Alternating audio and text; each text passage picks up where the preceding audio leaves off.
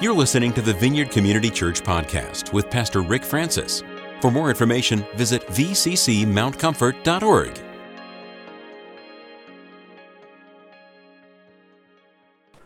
Good morning. How's everybody doing this morning? Well, welcome to the Vineyard. My name's Rick Francis, pastor here, one of three, and it's good to be in the house of the Lord. Well, this is the Lenten season. Anybody doing any kind of Lenten devotional these days? I can see that you're very traditional, following the church calendar. Okay. Well, as I shared last week, Lent is 40 days before Easter, not counting Sundays. Sundays are considered celebration of resurrection celebration. So these Sundays, it's kind of interesting to look at that. But today I wanted to focus a little bit more on the Lenten. I'm using one of the Psalms that's traditionally understood to be one of the Lenten Psalms, from Psalm 22 to Psalm 30. Those Psalms in that period oftentimes are kind of identified with Christ and his passion and his sufferings. And I think you'll see today in Psalm 30, as we look at Psalm 30, some of the things that are going on. A lot of times when we're preaching and teaching and we're ministering the Word, one of the things that we're doing is we're looking at the positive side. Remember the negativity fast right now? Anybody, how you doing on the fasting of negativity? We getting that down? And the positivity feast. So we're feasting on positivity, we're fasting on negativity. And a lot of times when we're focusing on the kingdom, we're focusing on the overcomer side, we're focusing on the triumphant side of Christ, we're focusing that we have been called to walk along with Him in triumph, and to get out of that defeatist, victimized mentality and rise above. But how many of you know that you still have trouble? Oh, brother. You still have trouble. And as a pastor, I deal with disappointment all the time, folks that are discouraged, that circumstances aren't going right.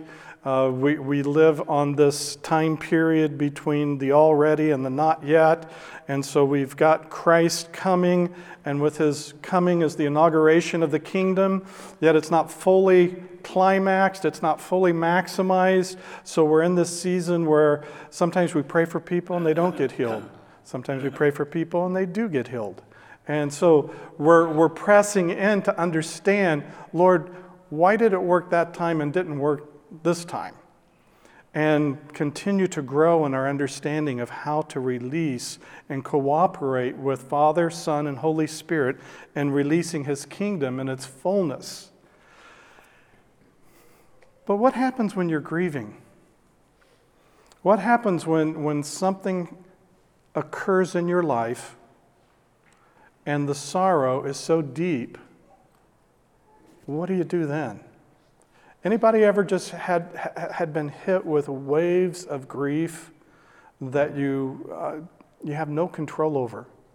They just come and they can blindside you. They can get triggered like that. You can be through things and all of a sudden, boom, something happens and you're right there and you're feeling the sense of profound loss. Well, this psalm is not one of the traditional lament psalms, but it's got some lament in it. So I'm going to try to teach us a little bit about lament in the midst of Psalm 30, which really begins with a great rejoicing and declaration. So this is out of the New Living Translation, Psalm 30. I will praise you, Lord, for you have rescued me. You refuse to let my enemies triumph over me. O Lord my God, I cried out to you for help, and you restored my health. You brought me up from the grave, O Lord. You kept me from falling into the pit of death. Can you relate that to anything that happens in the passion of the Lord Jesus? The last week of his life? Yeah. And yet we find that David, who composed this, at the dedication of the temple, as he composed this, he's remembering some of his own personal stuff. Some of the stuff that took him down. Some of the stuff that took him. But right now, he's on the other side of it. And when we get to the other side of it, what can we do? We can praise him. We can praise him that he was with us in the midst of it, that he was there with us. What's the problem here? It's a serious problem. It appears to be a health problem. It appears to be something that could have taken him out, off the planet. He could have died. He was so close to death that he cries to the Lord. But here in this, we find that he's praising the Lord because the Lord's rescued him. He refuses to let my enemies, get the upper hand over me. How many times, is Saul trying to kill David? How many times is David in pursuit of those who could kill him? Goliath could have been one of them, but there's so many other opportunities in the midst of all the military conquests, all the battles that he fought, that an arrow could have flown or a sword could have landed or get ran over by a chariot, who knows. But there's all sorts of ways that things happen. But here he's praising the Lord because the Lord's rescued him. And as a result of that, he's crying out to everybody else. He says, "Sing to the Lord, all you godly ones. Praise his holy name. His anger lasts only a moment, but his favor lasts a lifetime. Weeping may go on all night, but joy comes in the morning." Man, I can think of some times in David's life where his son from Bathsheba is sick and is dying, and David is crying out to the Lord all night. All night he cries out to the Lord. And then when morning comes, he's notified that his son has died. And he gets up and he washes his face and he eats and he thanks the Lord.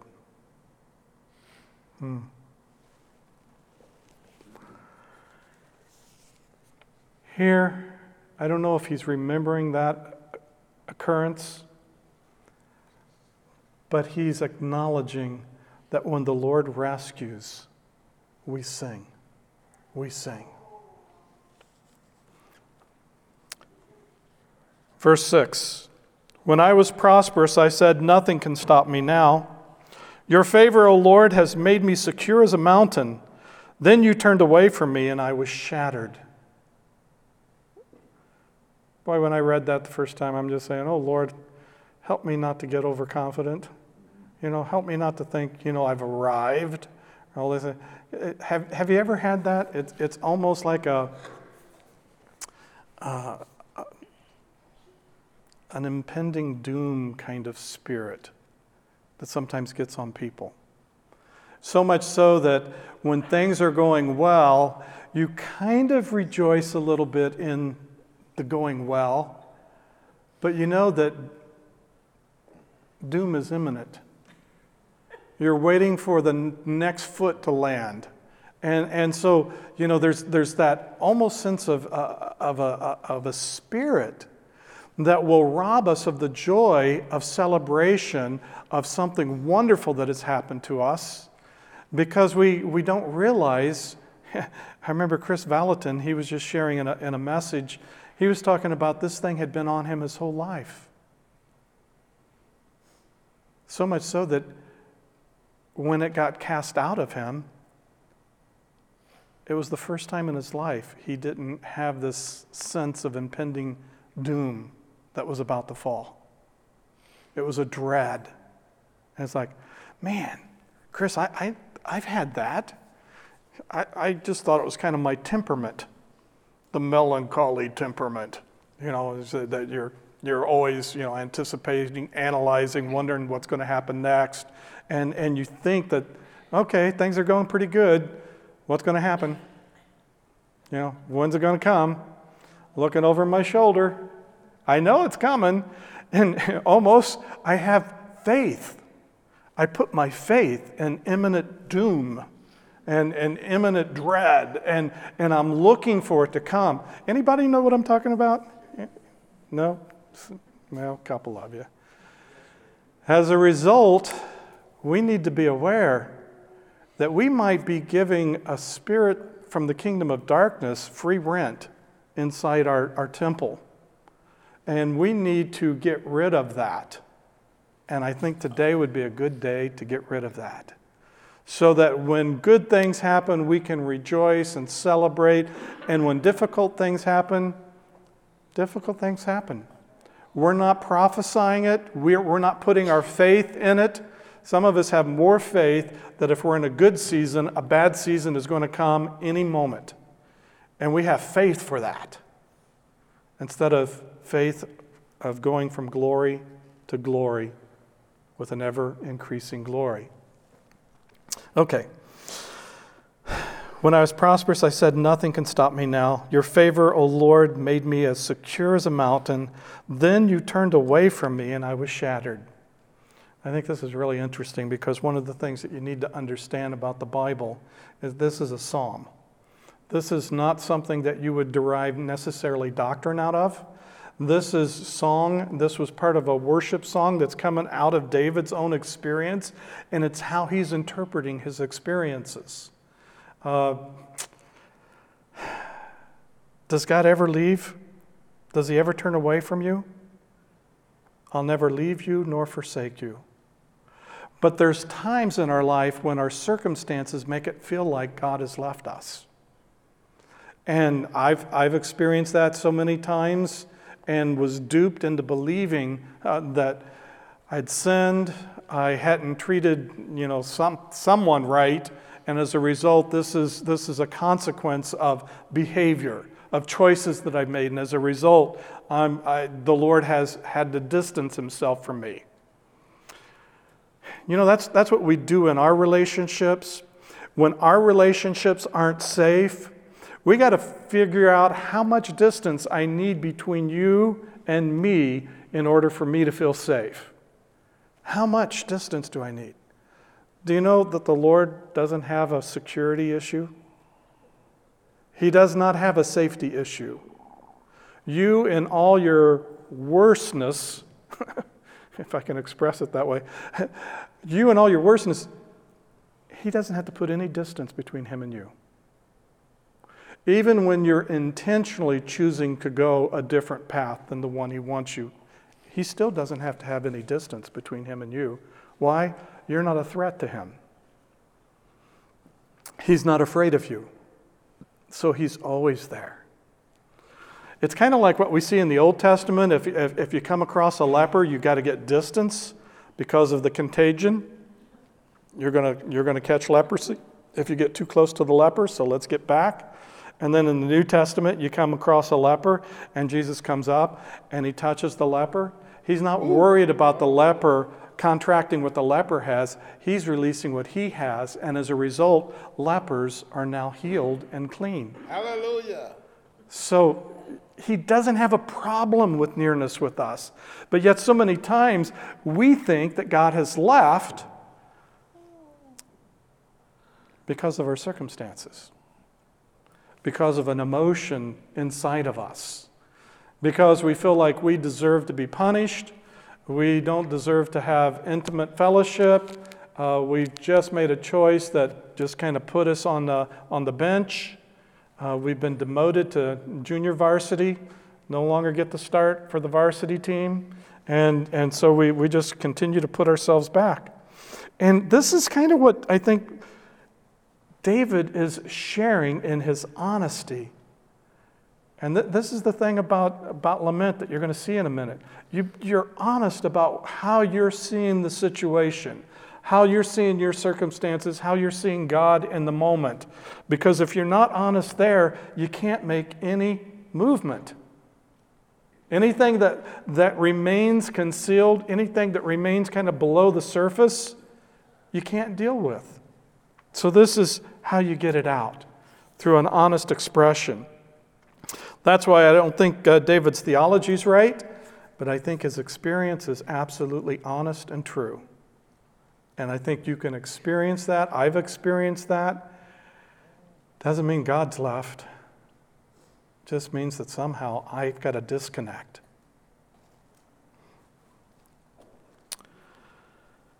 I cried out to you, O Lord. I begged the Lord for mercy, saying, what will you gain if I die? If I sink down into the grave, can my dust praise you from the grave? Can it tell the world of your wonderful faithfulness? Hear me, Lord, and have mercy on me. Help me, O Lord. So we turn. Whenever we sense the distance, whenever the circumstances of life is bringing pain to us, we need to turn to God in prayer. We need to cry out to Him. You have turned my mourning into dancing, into joyful dancing. You have taken away my clothes of mourning and clothed me with joy, that I might sing praises to you and not be silent. O Lord my God, I will give you thanks forever. Dynamite. So that's a good psalm, and as I use that to just kind of bounce into the Lenten period that we're in, to look at all the dynamics of Christ and His passion, and looking at the reality of what David has experienced, and then to read into the text kind of your own experiences of what you have encountered that has brought difficulty and pain and hardship and just felt like God has left. I want to teach you about lament today. Lament. We cry. The first thing that we do as a human being is cry. When we come into the world, we don't come in going, oh, that was fun. Ooh. We come out of the womb and we're going, and we're crying. And it's human to cry. Everyone cries. Our culture tries to make it so males can't cry. Real men don't cry. I do. And if you're playing baseball in the female league, don't you know there's no crying in baseball? One of my favorite quotes, Tom Hanks. Yeah. We try to hide our tears. We try to hide our cry. But a lament is a little different than just being the cry of a baby, being cry of a human. The practice of lament, the kind that is biblical, that is honest, and that is redemptive, is not as natural for us as the crying of a baby, because every lament is a prayer. It's a statement of faith. Every time you're facing something heavy, you're making a statement of faith. Lament is the honest cry of a hurting heart, wrestling with the paradox of pain and the promise of God's goodness. I just love that. So amazing. It comes from a book called Dark Clouds, Deep Mercy. I read this book probably a year ago, and I keep going back to it. I think we're going to have to offer an opportunity for those that would like to learn more about lament and realize that it may not be for the whole congregation, but for those that are seriously wanting to pursue and understand, how do I grieve my losses? How do I grieve when I've got serious pain? You know, if I announce we're going to start a series and it's going to start in June and we're going to do lament, yeah, that would kill Sunday attendance for the summer. But it's something that we need to be aware of. It's something that we need to understand. That in this world, we will have sorrow. We will have trouble. And there's two kinds of sorrow. There's a sorrow that leads to death, and there's a sorrow that leads to life. As believers, we don't have to hide and pretend like we're not sorrowful.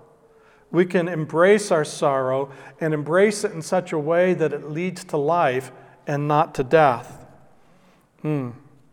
So the paradox of pain and the promise of God's goodness. So lament, it's the cry of the human heart. The first thing of lament, and you'll find this in the Psalms, is that you turn to God. When you just had the wind knocked out of you and the wind's out of your sails and you're staggering and you're overcome with sorrow, turn to God. That's the first thing. Always turn to the Lord. Secondly, bring your complaint before Him, just like David does. Be absolutely honest. There's more expressions of honesty in the book of Psalms. There's hardly a human issue that you can't find the psalmist letting God have it because of the difficulty that he's in. So it's just about being honest. It's not about blame shifting. It's about being honest that right now you can't reconcile His goodness with what's just happened in your life. And as a result of those two things, you're at an impasse. So you can either choose to move away from God or you can move toward God. And a true lament moves toward God, at the same time giving a full, honest expression of what's going on in the heart, what's going on in my soul, how disappointed I am, how discouraged I am, how confused I am. I don't understand it, Lord. And I don't know about you, but I quote Him Scripture. Your word says, you'll never leave me nor forsake me. Why is it I feel like you're on Pluto? And here I am in the midst of this. It's the honest cry of the believer who has turned back to God. You don't have to sugarcoat it. It doesn't have to be PG. You can be honest and open and transparent with the Lord. Then, once you get it all out there, you get your complaint out there, you're done venting, you've vomited everything that you know to vomit, and it's all out there, smelling really nice. Then boldly ask what it is that you want. Lord, help. My enemies are beating me to a pulp. Help. I'm in trouble. If you don't come, I'm going to die. Help, Lord. This temptation has got a hold of me, and if you don't come and break it, I'm going to do it again. It's the honest cry of your heart. Be bold in what you're asking for. You got to be bold with God.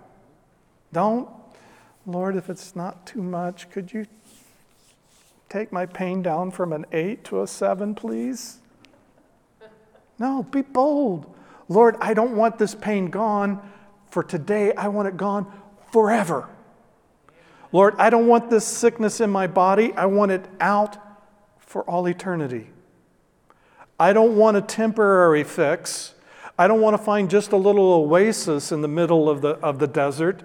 I really want your resort. Check me in. To the heavens omni. Is that a good one? It's the only one I've stayed at, so it was pretty nice in Cancun. Ask boldly. And that's all we can do is ask. We can't make Him do anything. Has anybody been able to manipulate God into something? Never. Anybody tried? Yeah. It's kind of interesting how He's not a tame lion. But He is good. He is good. We can't manipulate Him. And because of that, we can choose to trust Him. The last thing in lament is to choose to trust. To even trust before you see any kind of shift in your circumstances. Even before there's a shift in the environment that you're in. Even when you're in the midst of the dread, trusting Him with statements of, Lord, this is what I know is true about you. You are good, you are righteous, and you are holy. That your love is eternal, and that you never turn your back on your children. You're a good, good Father.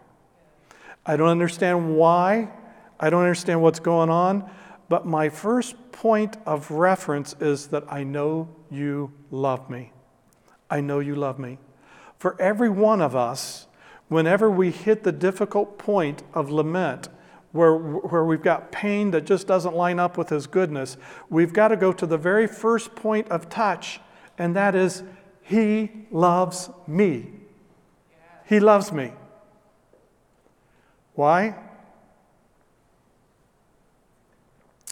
If you don't know that, the enemy will be right there. And he will be whispering in your ear, you know, he loves everybody else but you. You know, if he really loved you, he wouldn't have let this happen to you. You know, if you weren't such a defective Christian with such pitiful faith, this wouldn't have happened to you. And He would come for you, but you're not worth it because He really doesn't love you. He's only saying that He loves you because you prayed the prayer. And so now He's got to, but He doesn't want to. Anybody heard any kind of nonsense like that in your head? It's amazing the kind of things that He will whisper in the moment of our pain and agony, in the moment of our lament. That's why we choose to trust Him even in the midst of it. I don't think there's any more powerful spiritual warfare on the planet than in the midst of being in difficult circumstances, under the gun, that you say, Lord, I know you love me, and I put my trust and faith and hope in you. Period.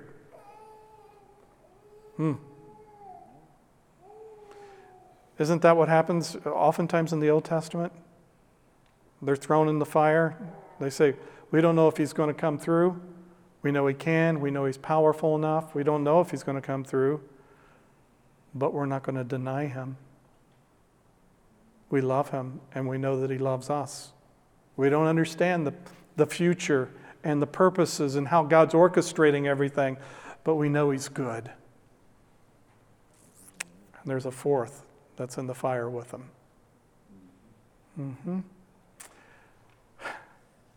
We have to choose to trust.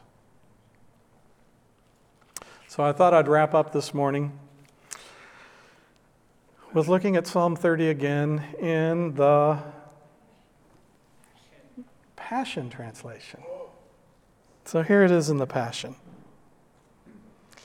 Lord, I will exalt you and lift you high, for you have lifted me up on high. Over all my boasting, gloating enemies, you have made me to triumph. O Lord, my healing God, I cried out for a miracle, and you healed me. You brought me back from the brink of death, from the depths below. Now here I am, alive and well, fully restored. So you kind of get the final outcome in the beginning of the psalm. And then from there, he challenges us, oh, sing and make melody, you steadfast lovers of God. Give thanks to Him every time you reflect on His holiness. I've learned that His anger lasts for a moment, but His loving favor lasts for a lifetime. We may weep through the night, but at daybreak it will turn into shouts of ecstatic joy. I remember boasting, I've got it made. Nothing can stop me now. I'm God's favored one. He's made me steady as a mountain. But then suddenly you hid your face from me. I was panic-stricken and became depressed. Still I cried to you, Lord God, I shouted out for mercy, saying, what would you gain in my death? If I were to go down to the depths of darkness, will the grave sing your song? How could death's dust declare your faithfulness? So hear me now, Lord. Show me your famous mercy.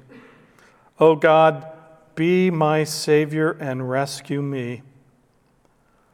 Then He broke through and transformed all my wailing into a whirling dance of ecstatic praise. He has torn the veil and lifted me from the sad heaviness of mourning. He wrapped me in the glory garments of gladness. How could I be silent when it's time to praise you? Now my heart sings out loud, bursting with joy, a bliss inside that keeps me singing. I can never thank you enough. Lord have mercy. Armando's just fine. He's right there. He's lamenting with us today. Yes. You know, when we have a sense that the Lord has distanced himself from us, it's not true. Every time you sense that, you need to just look in the mirror and say, it's not true. Just look to whatever is trying to say the Lord has distanced himself from you. The sense of his distancing is what you need to press into. That's what we need to step into. Say, Lord, what's going on? Is this a consequence of choices that I've made that I'm no longer able to be aware of how close you are to me? Is it that I've kind of numbed myself with other stuff? I've done stuff that has caused this stuff not to have the impact, so I can't sense your presence as much? But one thing that has really blessed me of late is that oftentimes the sense of distance is not because he's moved, but because he's asking us to come up. We may be doing everything that we need to have this kind of fellowship and intimacy with God, Father, Son, and Holy Spirit. But you know, he's a jealous God. He wants us to pursue him. His feminine side always wants to be pursued. And so I think it's his femininity that takes us, and he kind of withdraws up so that we have to press in. Why am I experiencing this sense of distance with you? And then the Holy Spirit shows, because he's got an upgrade for you. He's wanting you to pursue him. There's something that needs to be added to your intimacy level that you're currently in so that you can have a greater intimacy at a higher level. Now, if you're not careful, you're going to hear me and interpret that, and I'm sure the enemy will want you to hear this, as performance.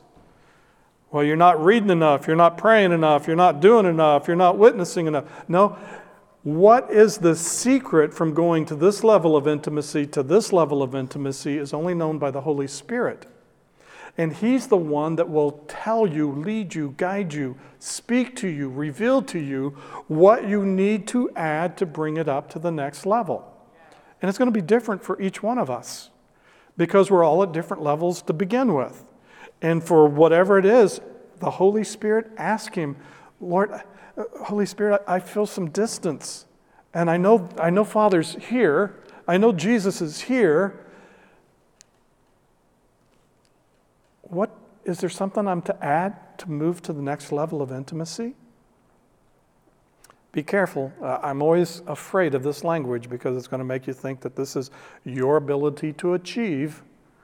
You know, some of you are really like Eagle Scout kind of people, and you can't wait to get the next badge to show that you've moved up and everybody else is down here, but you're the Eagle Scout and everybody else is just a Cub Scout, type of thing. No. It's not about that kind of achievement. It's about developing and growing in intimacy with him. And that's why we're dependent upon the Holy Spirit to lead us what it is to add. I've shared this several times already. For me, the level of intimacy that I need to add is finding more absolute private time with him. Absolute private time with him. Why does it need to be private? The more private, the more intimate. It's a principle that goes across all relationships. When I know that there is no one that can hear what I'm saying or see what I'm doing, then I am free to do whatever the Holy Spirit says will take me to the next level. And if you grow up with white boy fears in holiness denomination, one of my fears is dancing. And sure enough, every time I'm in a private place, the Holy Spirit says, dance. Dance with me. Sometimes I'll get a flag, because when I'm twirling the flag, it feels like I've got the Holy Spirit kind of in conjunction with me, so I can dance and twirl and dance with the Holy Spirit and dance.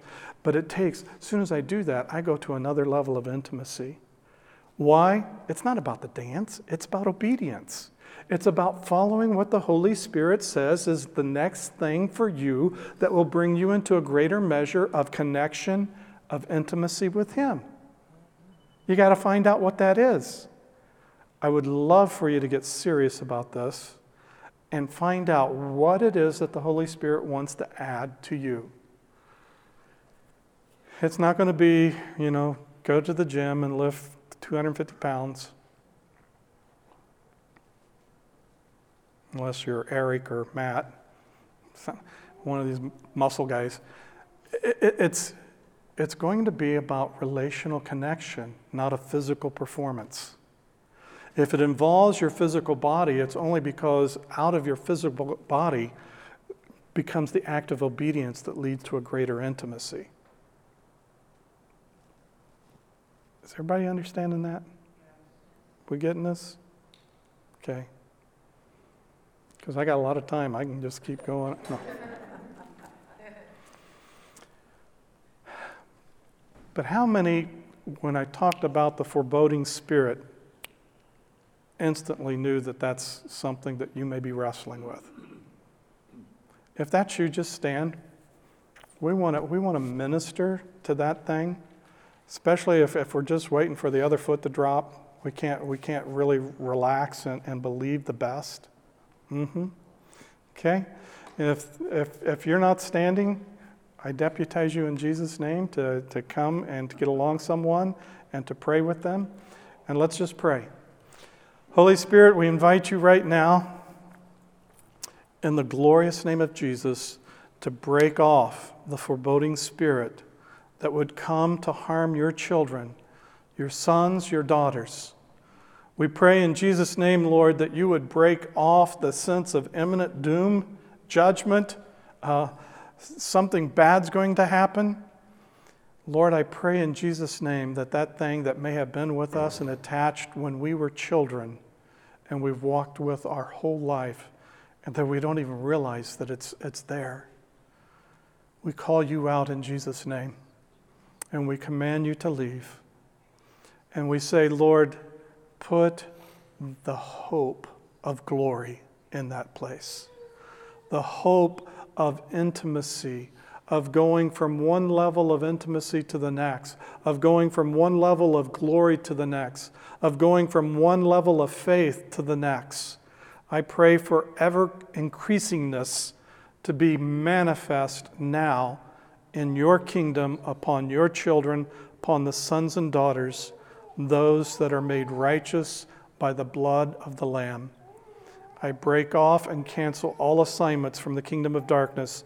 You have no permission to harass, to torment, or in any way try to confuse. In Jesus' name. Lord have mercy. Amen. Thine own mind. Amen. Now, some of you may not even realize that something's happened until you're eating lunch today. And all of a sudden, you're biting into a good burrito and you're saying, man, this is really good. I have no fear of the next bite.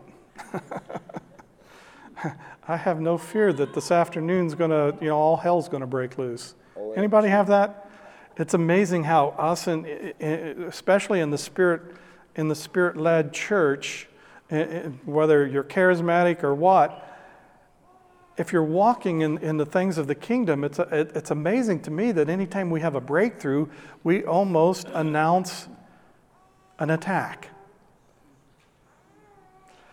One, because that's one of the tactics of the enemy to keep baby Christians in the baby Christian status, is that as soon as you step out for the Lord by faith and you take a risk, that you get kind of a counterattack. But there's a point that we've got to break through that counterattack and say, okay, I am going to step even more fully into where I was going, until all of a sudden the enemy realizes that his attack on you is only making you more determined to pursue the kingdom with greater fervor. Then he'll have to find another tactic. He doesn't want to do the Lord's work. And if his attack on you causes you to move closer to the Lord, guess what? He's part of the discipleship program for your life. Oh boy. And now you're in Discipleship 101. And you're realizing that, and you get scared, so you run to the Lord. You realize that, you face opposition, so you run to the Lord. And all of a sudden, you're running to the Lord. He wants you to run to addiction. He wants you to run to self-medicating. He wants you to run to other people. You know, he wants you to run to pastor. Yeah.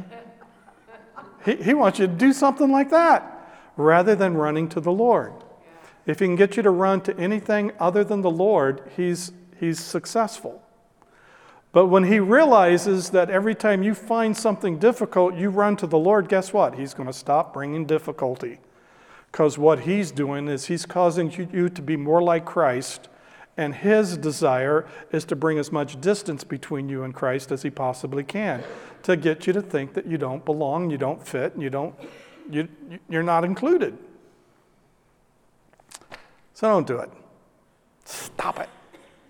Stop it right now. When it happens, run to the Lord, because he's always there with open arms, and he will receive you. And may we be New Testament believers who've understood how to lament to where we get a deeper connection with the Lord. That we don't use the stuff that doesn't reconcile with his goodness, and it causes us a breach, and we say, well, if that's what Christianity is about, then blah, blah, blah. Well, first of all, Christianity isn't about a way of believing, it's about a relationship.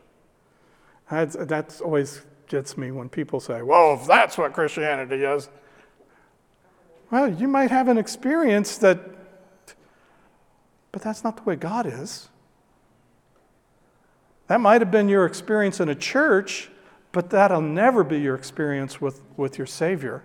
That'll never be your experience with your Father in heaven. He's not going to do that. His arms are always extended wide open to you. Okay? This is called a series of exhortations from Pastor Ricky to you today. Yeah. Loosely tied to Psalm 30. Lord have Father, thank you for your love. As the worship team comes to close us out, I just pray that you would release your Spirit upon us, that you would encourage our hearts, that you would be the glory and the lifter of our head, that you would cause us to know that you have loved us with an everlasting love, that there is nothing that can separate us from your love, that we are eternally bonded, one with you. And Father, I pray for the ability to be totally honest in the grieving moments of our life.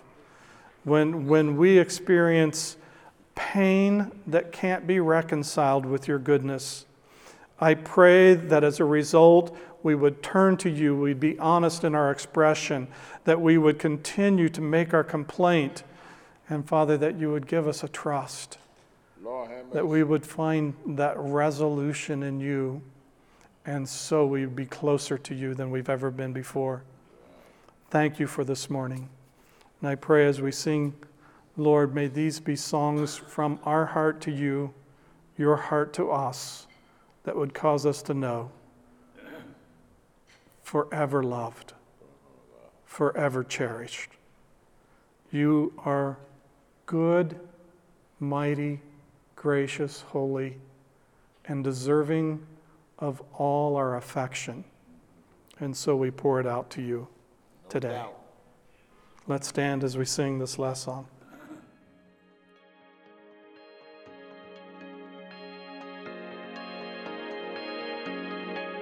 Thanks for listening to this week's podcast. To receive more audio content from the Vineyard, click the subscribe button in iTunes.